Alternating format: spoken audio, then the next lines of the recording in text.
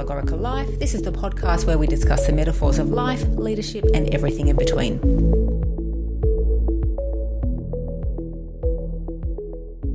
Welcome back to another episode of the Allegorical Life. My name's Jordan, and as always, I'm here with Mark Rosweller. By way of introduction, for those of you who don't know Mark, he's worked in crisis, security, and emergency management for over 30 years.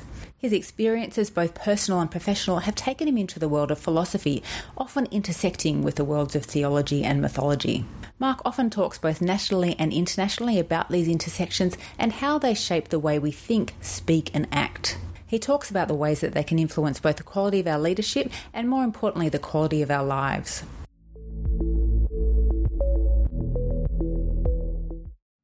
Mark, it's lovely to be back here having another chat with you for the Allegorical Life podcast. Today we're talking about your latest blog post, which is called Growing Old is Privilege. In it you say that despite all of our human progress, we still have no collective idea where we're heading. What's behind this, do you think? I think part of what's behind it is we see the world increasingly existentially, which means that there's no inherent meaning and purpose or universal meaning and purpose in the world. And we used to derive that culturally and socially from religion, for example, and the many faiths and spiritualities that have pervaded the course of our cultures throughout the, our human expanse. We've tended to move away from that to a world of logic, rational thought, reason, empiricism, evidence, science, and they're all important, but they do add to meaning and purpose, actually, ironically, but they don't replace meaning and purpose. And so I think it's fine to have an existentialist view of the world, but the existentialist view also says that it's up to us to bring that meaning and purpose. And like all philosophies, they take us to the very end of a road and roads that we otherwise couldn't walk ourselves. So the thinkers are fantastic. They go and look at things and think about things that we can't do on our own. But it doesn't necessarily mean that they're right in an absolute sense. So existentialism is important because we get a chance to bring meaning and purpose to what happens in our lives. And there's a lot of power in doing that. So if adversity turns up in our lives, we can draw meaning and purpose from that adversity, which is useful or helpful in terms of growth, wisdom, moving towards love, all those sort of things. So it's important to have an existentialist view of no inherent or fixed meaning and purpose in the world, but we also have to commit to that pathway of bringing that meaning and purpose. And I think in the world at the moment, people try and do that, and a lot of them are shouted down, of course, particularly in social media and the more sort of violent and aggressive voices from the far left and the far right, that we have now what's called a quiet population in the middle that doesn't say very much. And that's only part of it, Jordan. It's not all of it, of course, but I think the essence of it is that the faiths, the religions, the spiritualities, the stories, the myths, the folklore helped us to understand and interpret the world, and we've lost some of that. Art, music, poetry, theatre, literature still does that, of course, and it's very important to us. And I think people do find immense meaning and purpose from those lenses. But they're not necessarily front and centre in the way we design societies or we think about the world, or we pursue what is effectively now a market society. So the marketplace drives everything. And the predominant focus of that marketplace is economic prosperity.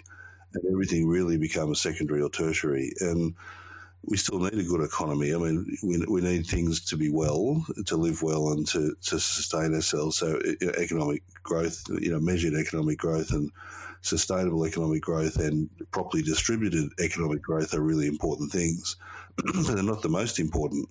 And I think we've got to flip it a little bit and not get rid of the economic importance of the world, but kind of subordinate it and see it as a supporting mechanism to things which actually mean a lot more to us. But it's hard to get that in the political discourse and the media and the daily reporting and the news events, and there's so much of it is filled up with economic rationalism and economic empiricism. When we do a study, we work out the economic impact of a packet of cornflakes or something, and everything has an economic value to it. Well, it just doesn't resonate with most people. The fact that whether something's going to cost the economy $10 billion or not, most people, it just goes straight over their head because it actually doesn't mean anything in itself. It's kind of a useless insight, really. It might mean something to an economist, and good luck to them. But it doesn't mean anything to most other people. So what I'm sort of advocating is that life is full of meaning and purpose, really, if we understand the purpose of the context of our lives and why we are here. And faith, spirituality, some of the religions, most of the religions really, give us some insights about how to do that. And I remember Alain de Botton, who's a philosopher and an atheist, what I call a sensible atheist. He's very open-minded and very rounded in his perspectives, makes the point that it was religions that gave us our morality and our ethics and our virtues, and no other entity, no other social entity or societal entity, not secularism or any of the other isms or ideologies that we've created since our religions and our faiths have been able to generate a sense of purpose and meaning like our religions did. I think I might have said before in my blogs, I'm no great fan of rigid, institutionalised, dogmatic religions, because I think they're old school and they've played their part in the course of human history, but they need to modernise and modify. But if you take the value of our spirituality in the course of our human history, there's a lot to be said for it and a lot to be drawn from it to help guide us on what is really meaningful and purposeful in life. Mark, do you think it's possible that we'll ever all get on the same page about where we're going and what we want? I think subconsciously we are. I think most people, to take a Buddhist view, but people very unskillfully sometimes are trying to move either towards the good or towards happiness and away from their suffering. And some people do that in incredibly destructive ways. And so it's highly polluted or diluted or infected by thoughts and words and actions which are incredibly unhelpful, and you could argue are dark and hurtful and harmful, but they're still overall trying to move in a direction towards happiness. And I think really the art of being human is to refine how to move in that direction more efficiently and more collectively and cohesively. So I think the wish or the intention, as clouded and as diluted as it is, and as muddy and as messy as it is, and as ambivalent as it can be, is still, in essence, to move in that direction. And if you look throughout the course of human history, you can see that we are making progress, but are we making progress to the extent at which we would like? I'd strongly argue no, we're not, and we could make it quicker if we sort of got clear on what's really important to us. And you can have these conversations with individuals or small groups, and it becomes pretty obvious what's important to people, and it's not the economy, money, but if you take the societal narratives and the political discourses of much of Western nation states, then it is all about the economy. And so how do you engender a narrative at that meta level that's acceptable to people without being cynical or politically advantageous? So I think we're getting there. I mean, there's an argument that says that, in fact, it's in some of the theological insights that heaven's already here. Buddhists will say nirvana is not a place; it's a state of mind. And there's I'm not sure where it is, but somewhere in the New Testament of the Christian Bible is a saying that says, heaven is before man, but he does not see it. You can see this planet being a paradise, really, if we knew how to change our minds and to live in a way in accordance with what it has to offer and what it's asking us to do. It could be heavenly. It could be a paradise. The question of eternity is a question of spirituality, of course. But much of what we do is the pursuit of endless desire, and we do separate ourselves from nature, and we have an anthropocentric view or a human exceptionalist view. In other words, we separate ourselves from nature and place ourselves above, and then seek to exploit nature for our purposes in order to pursue happiness or a sense of flourishing or pleasure. And the planet can provide that to a point, but there's a sustainable tipping points or unsustainable tipping points where it can't do that. And it goes to the start of my blog. Yuval Harari makes the point, whilst ever we think we're gods and we're separate and we're going to live eternally, or we wish to live eternally, and how do we do that? Whilst committing destructive acts against nature and the planetary ecosystem, it is just not going to work. And nature will win. Nature always does.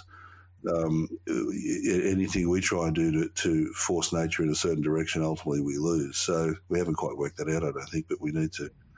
So I think we're on the right path. I think we're doing it destructively, slowly, ignorantly, arrogantly, and that needs to change. And I think the planet's waiting for us to wake up to what's possible as a human species, because at the end of the day, we are the sole cause as a species for the possibility of universal compassion to every human and non-human being within that planetary ecosystem, and we are the same species that can destroy it, and we're the only species that can do either or both. So we really have to get a grip on that and work out, what's best for everybody in the long term. So, as always, Jordan, I remain hopeful, but if we don't sort of bring attention to the way we treat the planet and the way we think about it, the way we speak about it, then it's going to take us a lot longer to get there than we otherwise possibly could if we're a little bit more mindful about what we thought, what we spoke, and how we acted towards ourselves, others, and the environment for which we live.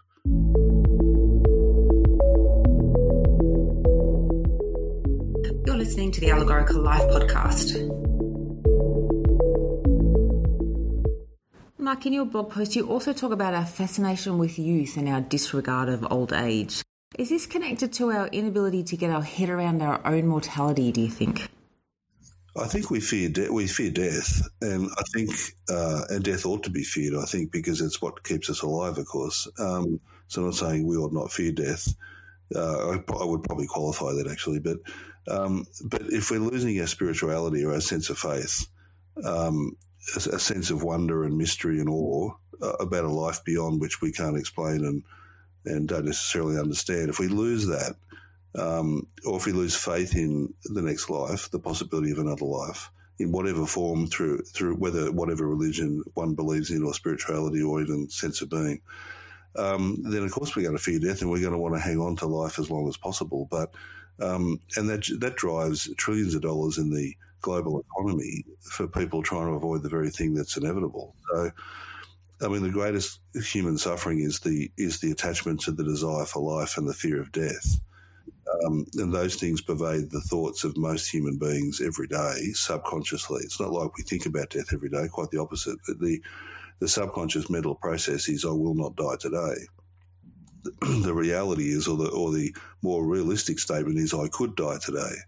And that I could die today needs to be a conscious thought, perhaps every morning when we get out of bed, that today may not turn out quite the way we want, and how we're going to make the best of it, or make the most of it whilst I'm still here.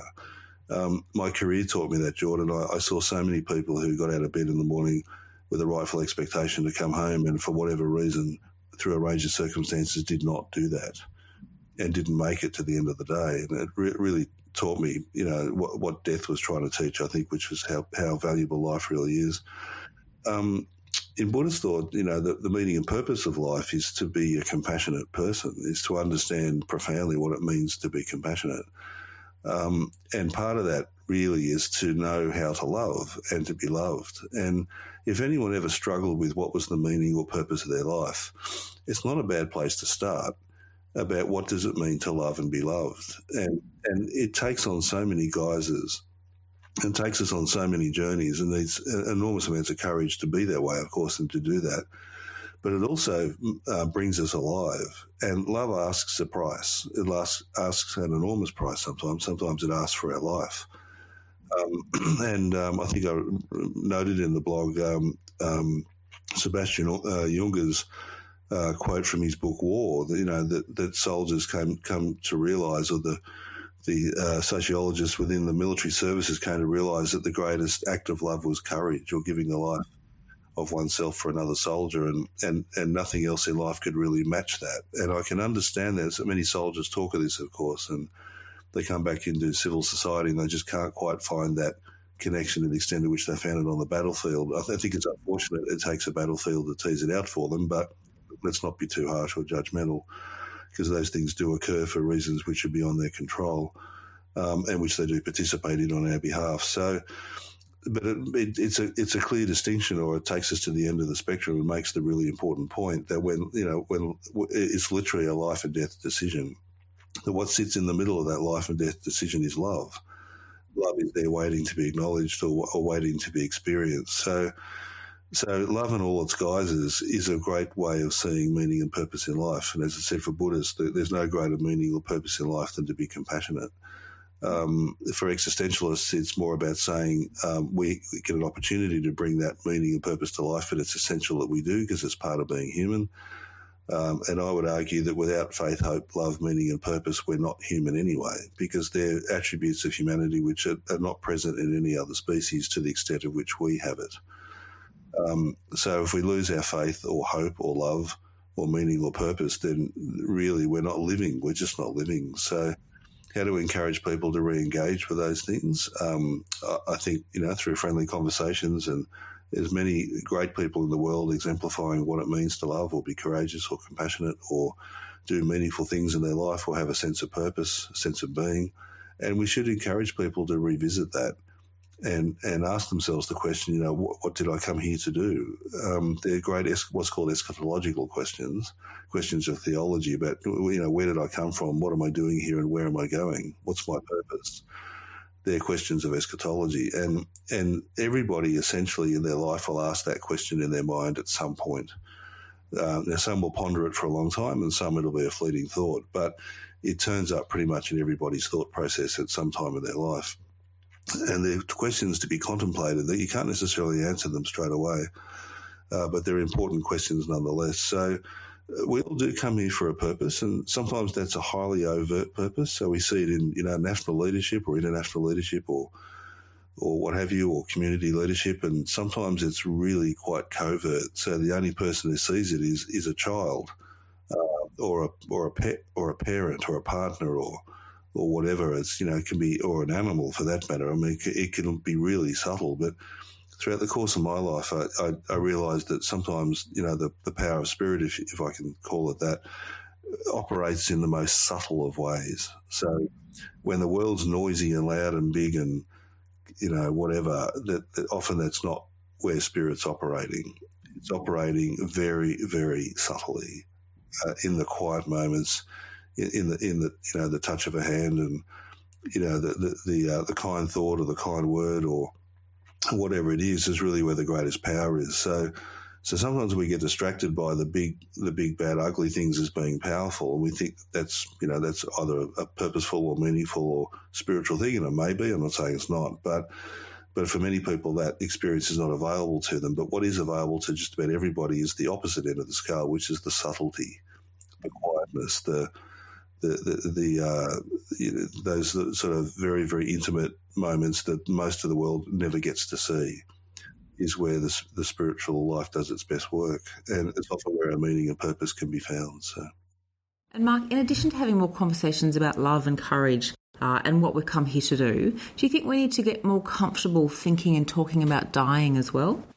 I do. I mean, there's debates in society about euthanasia, of course, and it's a highly contested debate, and it needs to be, because death is a serious issue. We don't want to step out of this life for lesser meaning or purpose or lesser reasons. I mean, life is precious. It's really hard to get here. It really is. I think I always say that the two greatest journeys people ever take in their life is coming here and leaving. And we know how difficult it is to get here. We see it in our medical science and our personal experiences, the wonder of childbirth, and also the fraught nature of that journey and the sadness that attaches when it doesn't quite work out. So birth is valuable, life is valuable, and death also is valuable, but in between life and death, or birth and death, there's a great adventure to be had. And I think having been in the presence of death throughout the course of my career, and professionally and also intimately and within my family context, that I think for many people you could see that the slate was clean, so they had learnt the things they needed to learn. I say this often about my dear mother, that she was, and it's representative of I think all of us, that she was born with a childlike innocence. But she died with a childlike wisdom. And what I mean by that is that she was incredibly wise when she died, but she was also childlike. She had an innocence about her, that there was nothing left to reconcile with, nothing left to do, nothing left to apologise for or make amends. It had all been achieved. The lessons had been learnt, the wisdom had been acquired, and it was time to go. And off she went. And I've seen that in many, many people, and even in tragic death and tragic circumstance, I think you can still argue that the life that was lived up until that point was valuable, that there was learning, there was wisdom, there was opportunity, there was experience, there was meaning, purpose, faith, hope and love, and it ended abruptly, but it was still the life was still full of those things. So I think for anyone who says that they're spiritual or has a spiritual inclination or ponders mystery and wonder, you have to accept that there's something beyond this life. And to the extent at which you accept that and what that looks like can be a very personal thing, and I think it should be. I don't think anyone should tell anybody what that looks like. I think that's a matter for us to work out for ourselves and think about it, muse, reflect upon it, meditate, and so on and so forth. But it's a really nice thing to ponder. I say to people all the time, let a bit of mystery into your life. It's okay. It's not going to, I know it might sound a bit odd, but it's not going to kill you to let a bit of mystery into your life and just have a think about it, about how mystery is operating in your life and what's it doing. How is it opening up doors, or how does it speak to love, or what does it do in terms of speaking to irony and paradox? Because the world is full of irony and paradox, and it's often where I find a lot of humour, actually, where we get very serious about things and then irony turns up and says, well, you might want to lighten up a little. Or we get very adamant about something, about our point of view, and then paradox turns up and says, well, let me give you the opposite because it's equally as true. So paradox and irony are really important things in the human mind, and they come from mystery.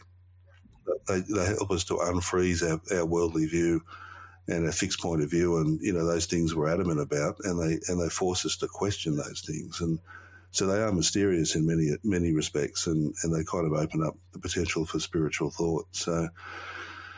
So it's death's it's to be respected and regarded. It has its own time, it has its own power, it has its own agenda. It's not something we can avoid. Most of us won't know when we're going to die or how.